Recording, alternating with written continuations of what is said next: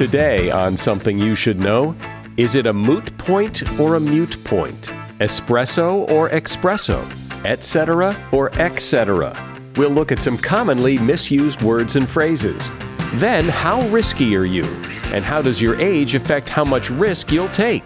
There is something about having your peers around you in the teenage years which really downplays risk.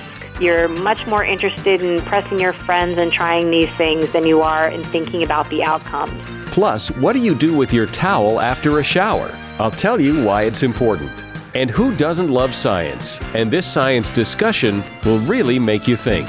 For example, you walk into your kitchen and you see on the floor a broken egg. How come we never see the egg actually jump back up onto the counter and reassemble itself? Because technically, when we look at our equations, the equations don't see a past and a present. All this today on Something You Should Know.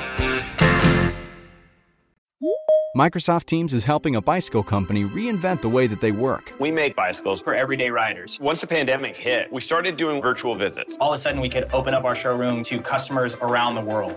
Learn more at Microsoft.com/Teams. Something you should know.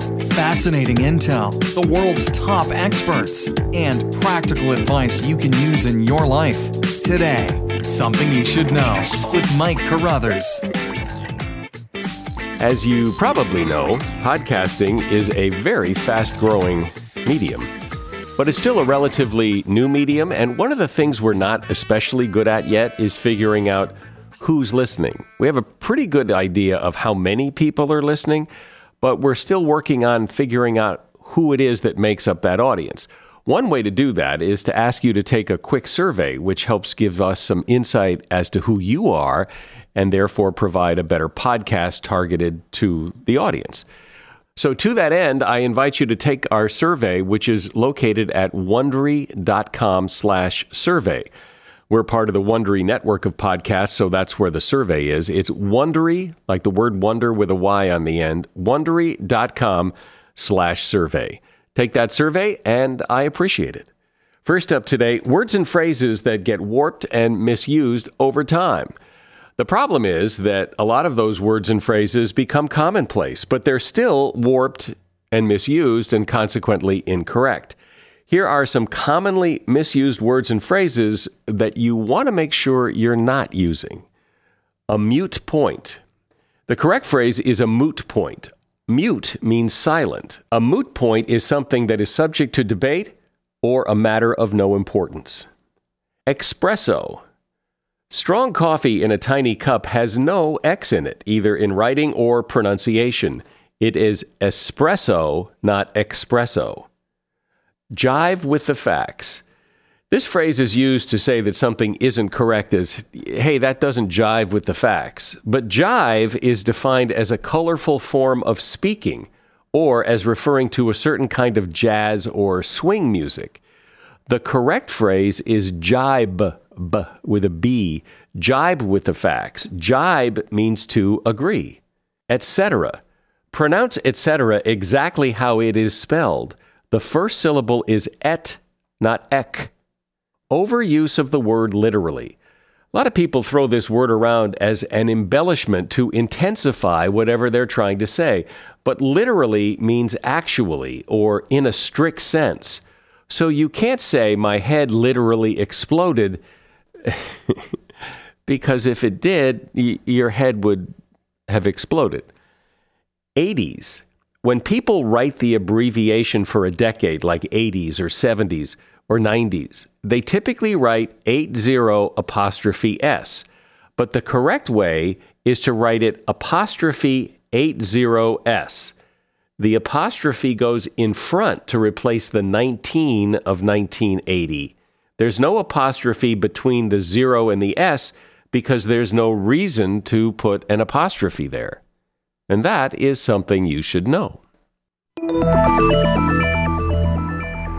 One of the fascinating things that really defines who we are and where we go is our ability and willingness to take risks. Now think about it. If you never take risks, you never get anywhere. Taking risks is how we move forward in life, literally and figuratively. But taking risks can also be, well, risky, risky in the bad sense of the term, that you're being too risky. Because taking a risk implies you could fail, and if you're too risky, you could fail a lot, and, well, that's not good. So let's dive a little deeper into the topic of risk with somebody who has really studied it. Kate Sukel is a journalist and author of the book The Art of Risk, The New Science of Courage, Caution, and Chance. Hi, Kate. Welcome. So what's your interest in this subject of risk-taking? I mean, you write about a lot of things as a journalist, and you have another book about love and sex. So why risk-taking? My parents had always talked about me and said that I was a risk-taker. And I kind of approached 40 and it stopped. So I was kind of curious about that. If risk-taking is supposedly this innate quality, where had it gone? At the same time, my son was getting older, and I was watching him explore the world, and I was also sort of curious, how he was set up. How much of risk is biological? How much of it is the environment? And can you learn to be a good risk taker? Well, what's interesting to me about risk is it's one of those words that it kind of depends on how you say it as to whether it's a good or bad thing. It's too risky, or wow, he's so successful because he's a risk taker, and it's the same. It's the same word, but it can go either way. And there's no in betweens, right? It's either risk is the thing is going to kill you and bankrupt you, maybe in the reverse order. It's going to ruin your life, or it's the thing that's going to make you great. It's the thing that's going to make all of your dreams come true. And we don't really talk about the middle. It's either all injury, disease, and death, or, all success, wealth, and happiness. And how did we get there? Why these two sides that are so far apart? And of course, what scientists are learning is risk-taking really is something in the middle. When we're talking about risk, as simple as it sounds, it really is making a decision of which you're uncertain of the outcome. And so it can be something as little as whether or not you should have that third cup of coffee in the morning, knowing it might give you the jitters later, or whether it is about, investing all of your savings into a new startup or moving cross-country for a new job. We talk about risk mostly about these big things. And the irony is we don't see all those little decisions, all those little risks that went into, those outcomes that we usually end up talking about. Yeah, nobody ever says, he's so successful because he's a really mediocre risk taker. Well, and the thing is, there's a judgment value in there, right? So it's this idea that you have to gamble. And I think that's the other thing when we talk about language.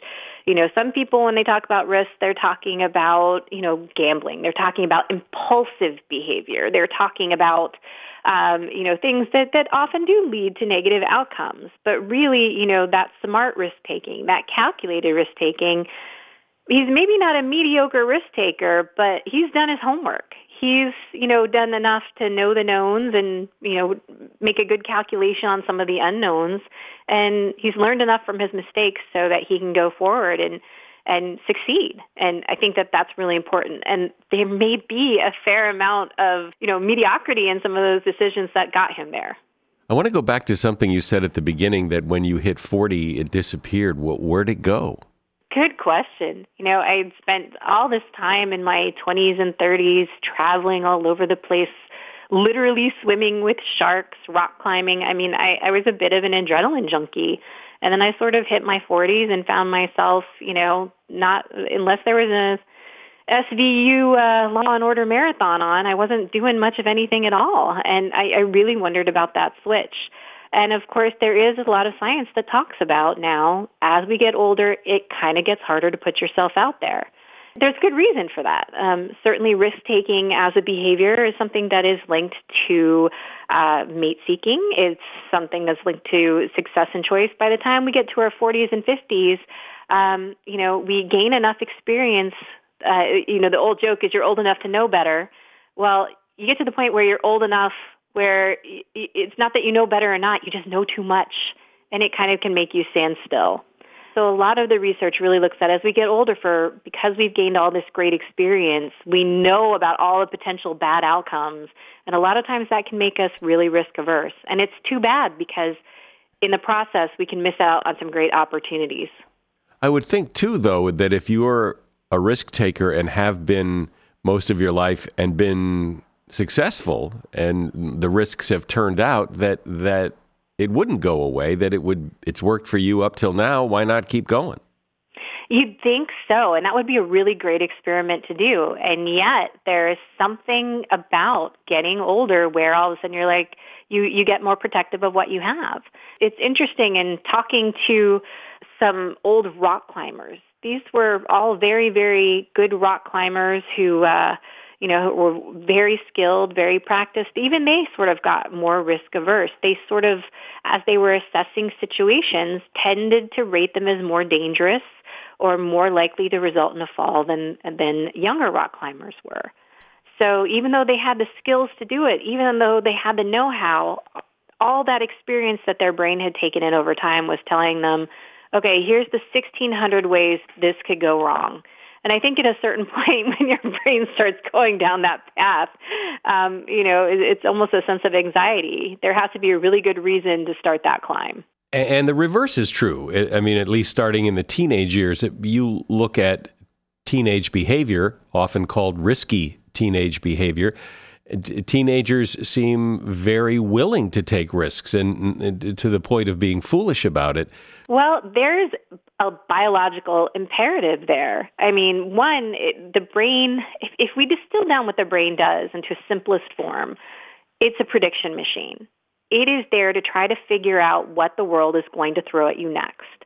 In order to be a good prediction machine, it has to gain lots and lots of experience. So teenagers, they're going through this last leg of brain development. They're, cementing these really important connections that are going to help them be successful adults. And that means they kind of have to get out there and get into the thick of it so they do know what the consequences are. I think often it's not so much that teens, think that they're invincible. It's that they really have no idea what the outcomes might be. They don't have enough experience, and it's not enough to say, this could hurt you or this could ruin you or what have you. They have to really sort of experience a little bit of that for themselves to understand what the stakes are. Yeah, but there are plenty of things that kids do, and they know full well if you go 100 miles an hour in a drag race, there's a good chance you'll wind up crashing your car and be dead. And if you do drugs, they've been... But there's a difference between intellectually knowing and having experienced some of that stuff firsthand. And when you're in the moment, and there's actually quite a bit of research that now shows when you're talking about driving 100 miles an hour, there is something about having your peers around you in the teenage years which really downplays risk. You're much more interested in impressing your friends and trying these things than you are in thinking about the outcomes. It almost, turns off the frontal lobes of the brain, the area of the brain that sort of acts as the executive control, the judgment center, the brakes, if you will, of bad or impulsive behavior. So part of that is being in a group and going with a crew. But another part of that really is, there is a huge difference, between intellectually understanding something. They get these messages all the time in school, from movies, from after-school specials.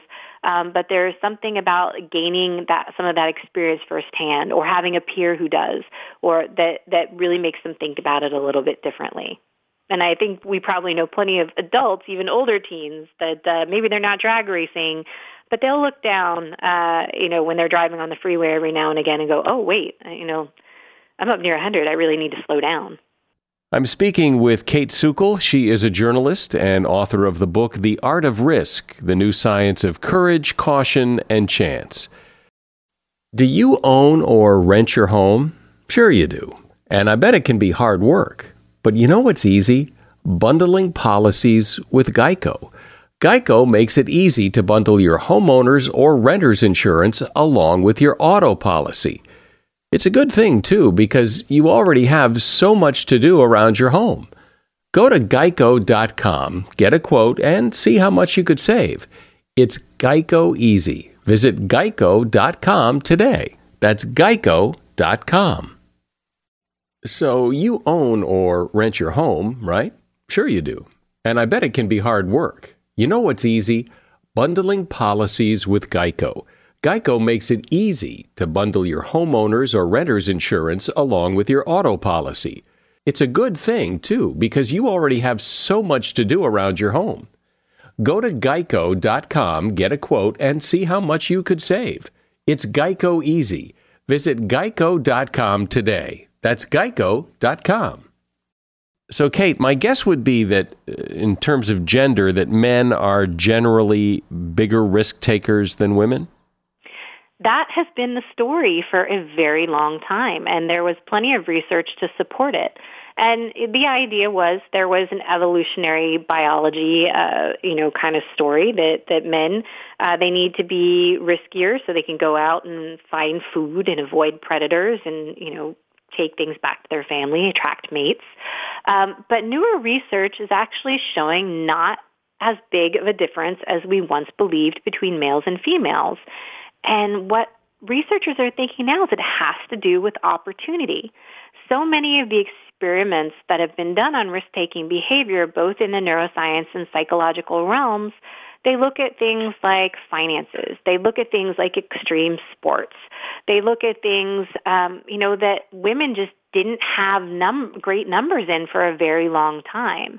And as we see, more and more sponsored female athletes by companies like Patagonia and Cliff Bar, and as we see more women in the boardroom and, in the doctor operating room or where have you, what we're seeing is men and women, there's not that much difference in the amount of risk that they take. So that whole idea that boys will be boys and women are better angels, a lot of it really depends on the context. And new research is showing that it's not as cut and dried as we once thought. So when you look at what you would maybe call successful risk takers, what do they have in common? Well, the first thing is you will talk to them whether they are a world-renowned base jumper or a professional poker player or a famed neurosurgeon. They will all sit there and tell you, I'm not really a risk taker. And you can kind of argue with them about that. But they all they don't think of themselves as risk takers. And I think that's because they are so well-versed in what they do. They have a lot of experience. They take the time to really know that one area, and it's usually the area that they work in, whether it is base jumping or neurosurgery. They spend a lot of time and have a lot of experience. They're always learning, and not only learning from their successes, but also learning a lot from their mistakes. And they're making sure to really pay attention to things that might trip them up in the future. And that is something that we saw again and again, no matter what their domain was. It was a lot of preparation, a lot of homework, and a lot of an ability to take a step back and say, okay, this may be a mistake, but if it is a mistake, this is how I'm going to learn from it to move forward. And what is it that people who are lousy risk takers have in common? I imagine that's harder to define, but what are they? It is not, actually. It's impulsivity. A lousy risk taker is somebody who is flying by the seat of their pants. They're not thinking things through. They're acting in the moment, and that tends to be the kind of risk that's going to land you in jail get you a disease or a serious injury. And it really is a huge difference. We often use, risk-taking and impulsivity interchangeably, but they're clearly very, very different from a cognitive standpoint. Flying by the seat of your pants, it may work for you every once in a while, but over the long term, it's dangerous. But successful, calculated risk-taking really is about doing the upfront work, practicing, doing your homework, and again, failing forward. But don't you think that there just are people by their nature that are more willing to take risks, and there are other people who are much more cautious and not willing to take risks, and it's just part of who they are. And nothing more than that. There is some of that, and certainly there's been a lot of work looking at the genetics of risk-taking behavior. A lot of people like to talk about a gene, they call it the warrior gene. And it's a gene that makes people a little bit more out there, more likely to take risks. But, the thing is that all of us have some natural tendencies. And it's not that we can't learn to become better risk takers, become more comfortable with novelty. It's funny that one of the greatest indicators of whether or not a person will take a risk is how familiar they are with it. And you can think of a really silly example, which is the subway versus driving in a car. If you grew up in New York City, from the time that you're a little kid, you're probably riding the subway and not thinking anything of it. I grew up in that area. I took the subway by myself when I was 10 or 11, and now I live in Texas. And I remember telling somebody here that I did that. They were horrified. They had never been on a subway or even in a big city like that, and they thought that I basically was walking onto a train as a child with a big sign on it that says, "Mug me." They just thought that that was the riskiest thing ever, whereas your average person from Manhattan wouldn't think twice. But then you take that same hardcore Manhattanite, the person who's, been in the city forever and has seen it all, put them in a rental car in, rural Georgia and give them directions like turn left at the Blue Chicken. And they're going to start to freak out. Wait, where do I go? How do I do this? So much of what we're comfortable with really comes down to familiarity. What's interesting to me is that a lot of times we'll say something is risky and feel that something is risky when it really isn't. And probably the stereotypical risky thing to do would be to, parachute jump out of an airplane with a parachute. That feels real risky, but statistically it's not risky. Most people who jump out of an airplane live through it just fine. The parachute opens and they land. It's scary, but it's not risky. Well, and that's the thing. Heightened emotions can really change the way that we assess risky situations. Stress can as well. And those are important things to realize. It ties into what I said before about familiarity. I mean, you are so much more likely to die on your morning commute to work. Yet all of us, many of us, hop in our cars every morning, and some people drive up to an hour and a half, 2 hours to get to work back and forth, despite the fact that there are so many automobile accidents. And yet you hear people all the time talking about how they're so afraid to fly, and outside of, forgive me because I know the Southwest incident just happened, but that's a fluke accident. And have you ever heard of anything else like that ever happening on a commercial airliner? And yet I'm sure ticket sales are going to go down because of this one thing. Our emotions really change the way that we do the calculations. They heighten factors that probably shouldn't be heightened. And they may often make us ignore things that absolutely shouldn't be ignored. So if I wanted to be a better risk taker, a smarter risk taker, what do I need to do? What are the things I need to put together here? I think the first thing is you need to understand that there's risk involved with every decision you make each and every day. We need to stop inflating risk into something that it's not, which is all of this, extreme sports, adrenaline junkie, big business kind of talk that we usually use with it. But I think the second thing is, once you get past that really kind of polarizing language, is you sit down and you think things through. You try to get as much experience before, you take a deep dive into a particular hobby or business project. You learn what you can. You take baby steps. Small steps can be, instead of a big jump, they'll still get you to the same outcome, but probably with less chance of a broken leg, right? I think it's really about doing the work, doing the preparation, gaining the experience, and taking the time not to make decisions in the heat of the moment or when you're overly emotional. And those are really the big keys to being a more successful and a more calculated risk taker. Which is, of course, the point, not to take a lot of risks necessarily, but to take the right risks and do it well. My guest has been Kate Sukel. Her book is The Art of Risk, The New Science of Courage, Caution, and Chance. And there's a link to her book in the show notes. Thank you for being here, Kate. Oh, no, thank you. I really appreciate it. As we age, you can start to see it in your face and feel it in your bones. There are creams that claim they'll give you younger skin and energy shots that'll give youthful energy. Let's look deeper between the surface on how we counteract the effects of aging. True Niagen helps us age better by supporting the energy-generating engines that exist in our bodies, helping us restore youthful energy.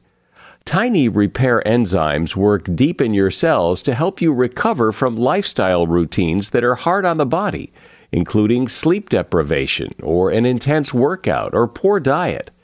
True Niagen supports these enzymes. True Niagen is safety tested, and it's backed by Nobel Prize-winning scientists. Age smarter with True Niagen.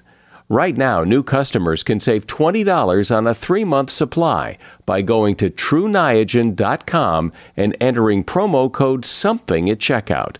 Go to TrueNiagen.com and enter the promo code SOMETHING at checkout to save $20 on your first 3-month supply. TrueNiagen.com, promo code SOMETHING. These statements have not been evaluated by the Food and Drug Administration. This product is not intended to diagnose, treat, cure, or prevent any disease. You've likely heard me mention and recommend the Jordan Harbinger Show podcast before, and the reason I mention it is, well, yes, Jordan advertises his show here, and he does that for strategic reasons. You see, people who like this podcast are bound to like his podcast. He and I have a similar philosophy. In fact, I just spoke with him on the phone yesterday to compare some notes. Look, I really want you to give the Jordan Harbinger Show a listen. He covers a lot of topics with big-name guests like Seth Godin, Mark Cuban, Kevin Systrom, one of the founders of Instagram.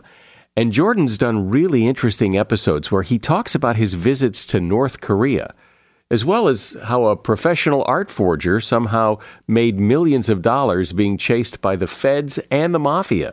So, as you see, there's a lot of variety, but one constant is Jordan's ability to pull useful pieces of advice from his guests.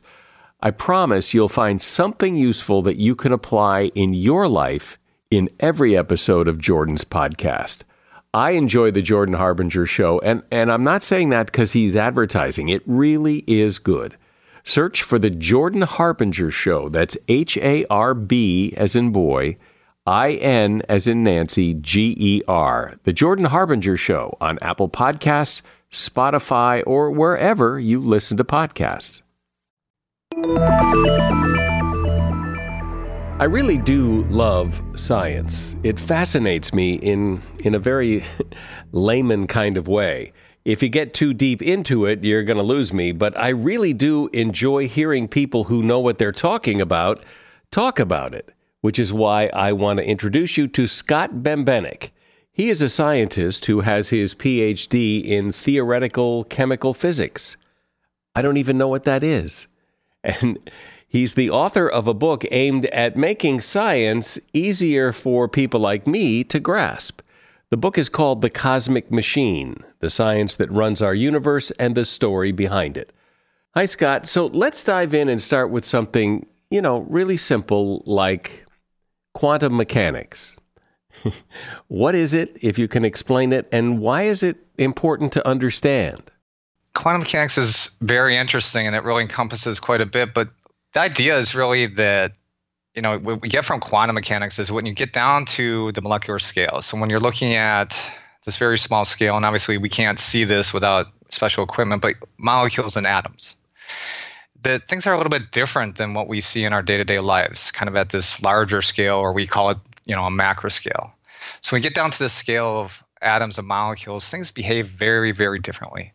One of the fundamental ideas behind quantum mechanics is that energy, which we originally thought was kind of this, smooth, continuous flowing thing. You have your cup of coffee, it's hot, and it just cools off very gradually. But what we know now is that it's not so smooth, that when you get down to the way energy behaves at the quantum mechanical level with atoms and molecules, it actually comes in chunks. And so, in other words, the way atoms and molecules absorb and give off energy, it's not like that cup of coffee that just gradually, slowly, smoothly cools off. They actually absorb energy in chunks, and they actually emit it in chunks.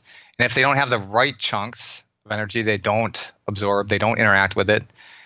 No one ever thought about this. They thought that energy is just a smooth thing. I mean, here's a great example. So imagine you're driving down the highway. Well, as you accelerate, you're increasing your energy, specifically the kinetic energy. And as you do that, it's a smooth transition, as long as you're smoothly pressing on the acceleration. It's smooth. You don't notice like this kind of a chunking, or your car doesn't like stop and start, for example. Quantum mechanics is, when you look at atoms and the way they absorb and emit energy, it's not like that. If they don't have the right energy, they can't actually get up to the quote unquote speed.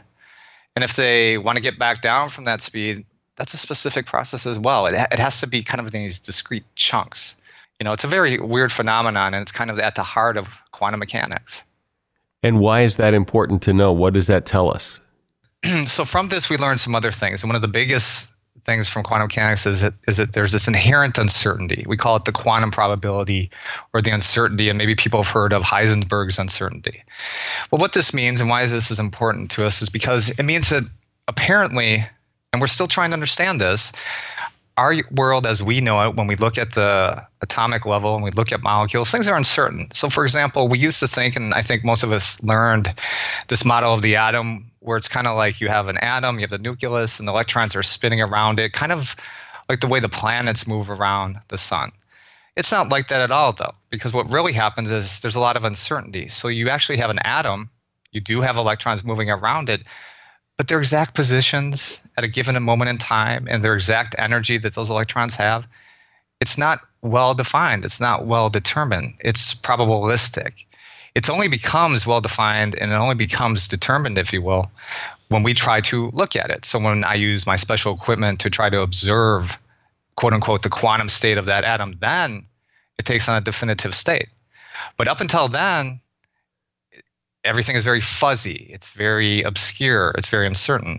That's very, very strange, because the world that you and I live in, once again, when I'm driving down the road in that, my GPS, I can look at Google Maps. It can tell me where I am. I can tell other people where I am. I'm going down to 5. I'm passing this mile marker or what have you. I'm getting off at this exit. It's not like that at the very small scale of atoms and molecules and subatomic particles. They don't behave that way. They don't have these well-defined properties. There's always uncertainty. And so that really affects a lot of things. That inherently, that tells us something about nature, that it's almost as if nature is kind of keeping its options open, if you will. It's kind of hedging its bets. It's just inherently uncertain. Even though we can't see it, it is going on at that level. But at our level, nature seems relatively predictable.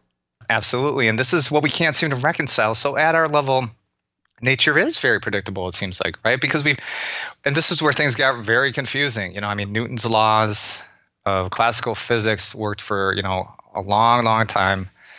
And then we got the quantum mechanics, and, people were like, no, this can't be right. I mean, this doesn't make any sense. And we still struggle with it. I mean, this was something that Einstein, here you have Einstein for some 20 years, starting from 1905 to roughly, 1925 or so, when he made his last major contribution to quantum mechanics.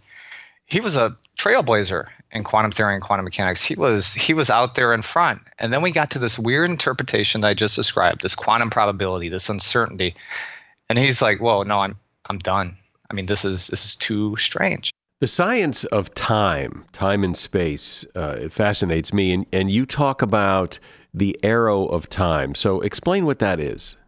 For example, you walk into a room, let's say you walk into your kitchen and you see on the floor a broken egg, and you say to yourself, oh, okay, well, that egg must have been sitting on the counter in the past, and perhaps it must have got bumped or just rolled off, and now it's on the floor and it's broken. And so we have this sense of time.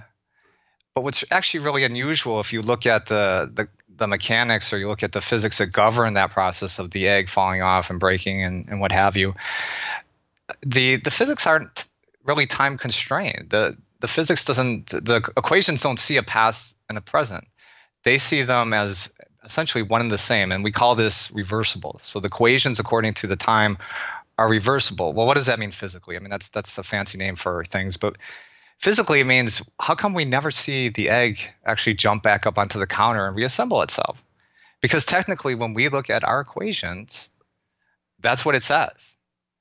And so people are constantly struggling with, once again, it's this idea of the arrow of time, and it also involves, how is the arrow of time coupled with another concept that you probably have heard of, entropy. And entropy, kind of a loose definition, which isn't my favorite, but it does give you a sense of things. Is we think of entropy as increasing in disorder. Things increase in disorder. So, for example, going back to the egg, it fell off the counter and it broke.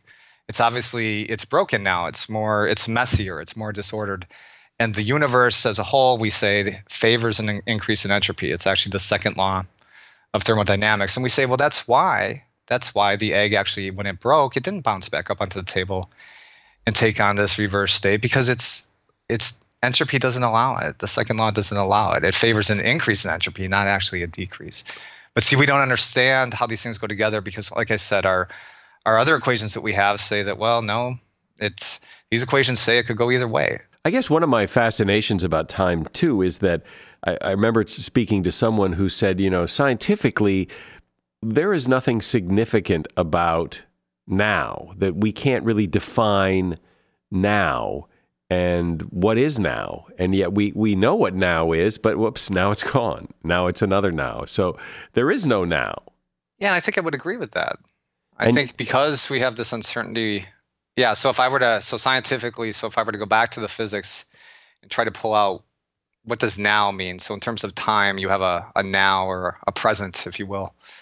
Do my equations, well describe that? I guess that would be the way I would answer this as a physicist. And I would say they don't. I can map it, I quote unquote map it in space-time, and we can find that position, so to speak.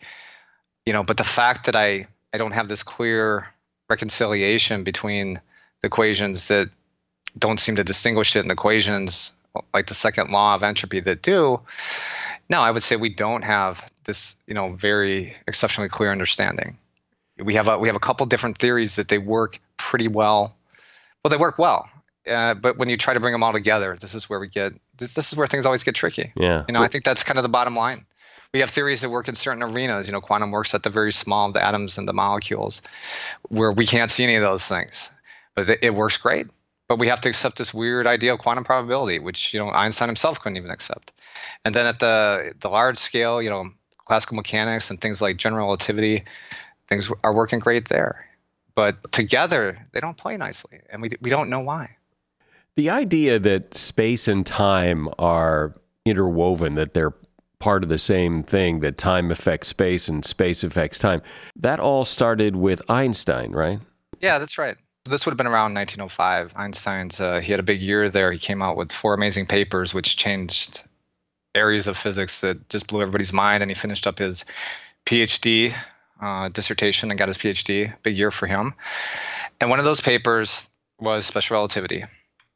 And that was the very beginning. People had been thinking about it, but they were thinking, so that we were getting these weird experiments and people couldn't describe it. And from these experiments, the theoreticians proposed equations that started to couple time and space. But Einstein said, well, wait, these aren't just equations. Okay, these things are really coupled physically. And people are like, well, no, wait, because that's weird, because it means that you would have to have all kinds of weird things happen. And so he was actually, one of the first people that took it seriously. He stepped outside the mathematics of it and said, this isn't just a mathematical transformation, if you will, to change between coordinate systems. That's simple. That's easy stuff to actually reconcile, at least in your mind. This is actually real physics happening. Space and time are coupled intimately. And when you affect space, it also affects time and vice versa. And that was a big deal. I mean, that took some time to really catch on. So if space and time affect each other, doesn't that sort of indicate that maybe time travel is possible? Well, I mean, nobody agrees on if time travel is possible. Well, it must be impossible, right? Because if time travel was possible, then where are all the people from the future?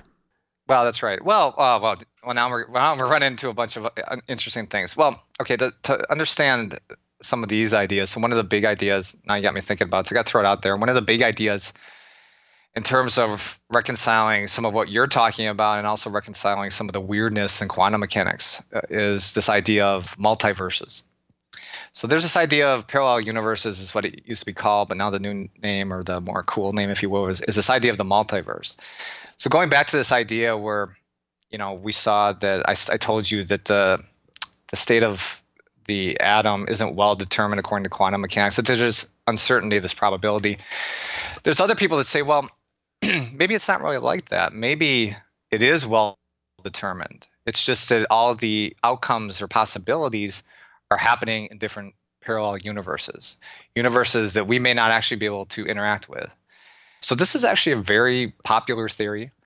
But to the layperson like me, that seems so non-scientific. I mean, to come up with an explanation for why things do what they do is that there are parallel universes that we cannot experience, and you can't prove their existence. Well, isn't that what science is all about? That if you can't prove it, then all you have is a theory, and what you need to do is prove it. I'm with you there. I mean, I'm pretty, so by training, I'm a theoretician, and I love working with the math and the physics and the chemistry and writing down the equations, and you get a certain sense of beauty in this. And this is an argument that you hear often from, for example, the string theorists. I'm not a string theorist, but is that these equations, they can't be wrong because they're so beautiful. I mean, they're describing things that are very well connected, and there's a certain inherent beauty here that this must be how the universe works. But then going back to your argument, okay, but if we can't prove these things with experiments, then this theory isn't, we got to get rid of it, or we have to revise it at least. But do you have a sense of where it came from? I mean, it can't be just like people sitting in a room and somebody says, well, hey, I've got an idea. Maybe this is all because of parallel universes, because, I had a dream last night. Or, I mean, it had to come from somewhere. It's showing up in several different ways. So you're kind of getting a self-consistency between the different approaches, if you will, the different mathematics. They kind of seem to converge on, depending on how you're doing it, they converge on this idea of the multiverse. But I'm with you. It's, if we can't prove these things experimentally, at some point, do we have to put it on the shelf? Do we have to, let's not get rid of it altogether. We put it on the shelf until, maybe it's so we don't have the technology right now. Maybe this is a pretty naive, unscientific-y kind of question, but I'm no scientist. But when you have a theory to explain something, and the theory is so hard to get your head around that you can't prove parallel universes, I can't even really imagine what that even would look like. When you believe that, and that's your explanation for why things are the way they are, isn't that a belief system not unlike religion? And then yet religion and science often don't mix. So how do you reconcile that? I have a lot of trouble with it myself, because in some ways it is a belief system. I mean, going back to what I said earlier, if you're sitting and you're looking at your equations and you're saying there's no way that this can't be the physical reality because this mathematical equation is so beautiful, is that not a belief system of some sort? I have no experimental evidence to prove it, but this equation is so elegant, so beautiful, so well describing. This must be how the universe works. Yes, I would say that is a belief system, not unlike other belief systems such as religion. Well, if we talk much more, I think my head's going to start to hurt. But I love this topic. I love talking about it and learning about it because I seem to know so little. But it really is fascinating, and you've explained it well. Scott Bembenek has been my guest. He is a scientist. His PhD is in theoretical chemical physics. He is author of the book, The Cosmic Machine, The Science That Runs Our Universe and the Story Behind It. There's a link to his book at Amazon in the show notes. And thanks for being here, Scott. Yeah, thanks, Mike. I had a great time.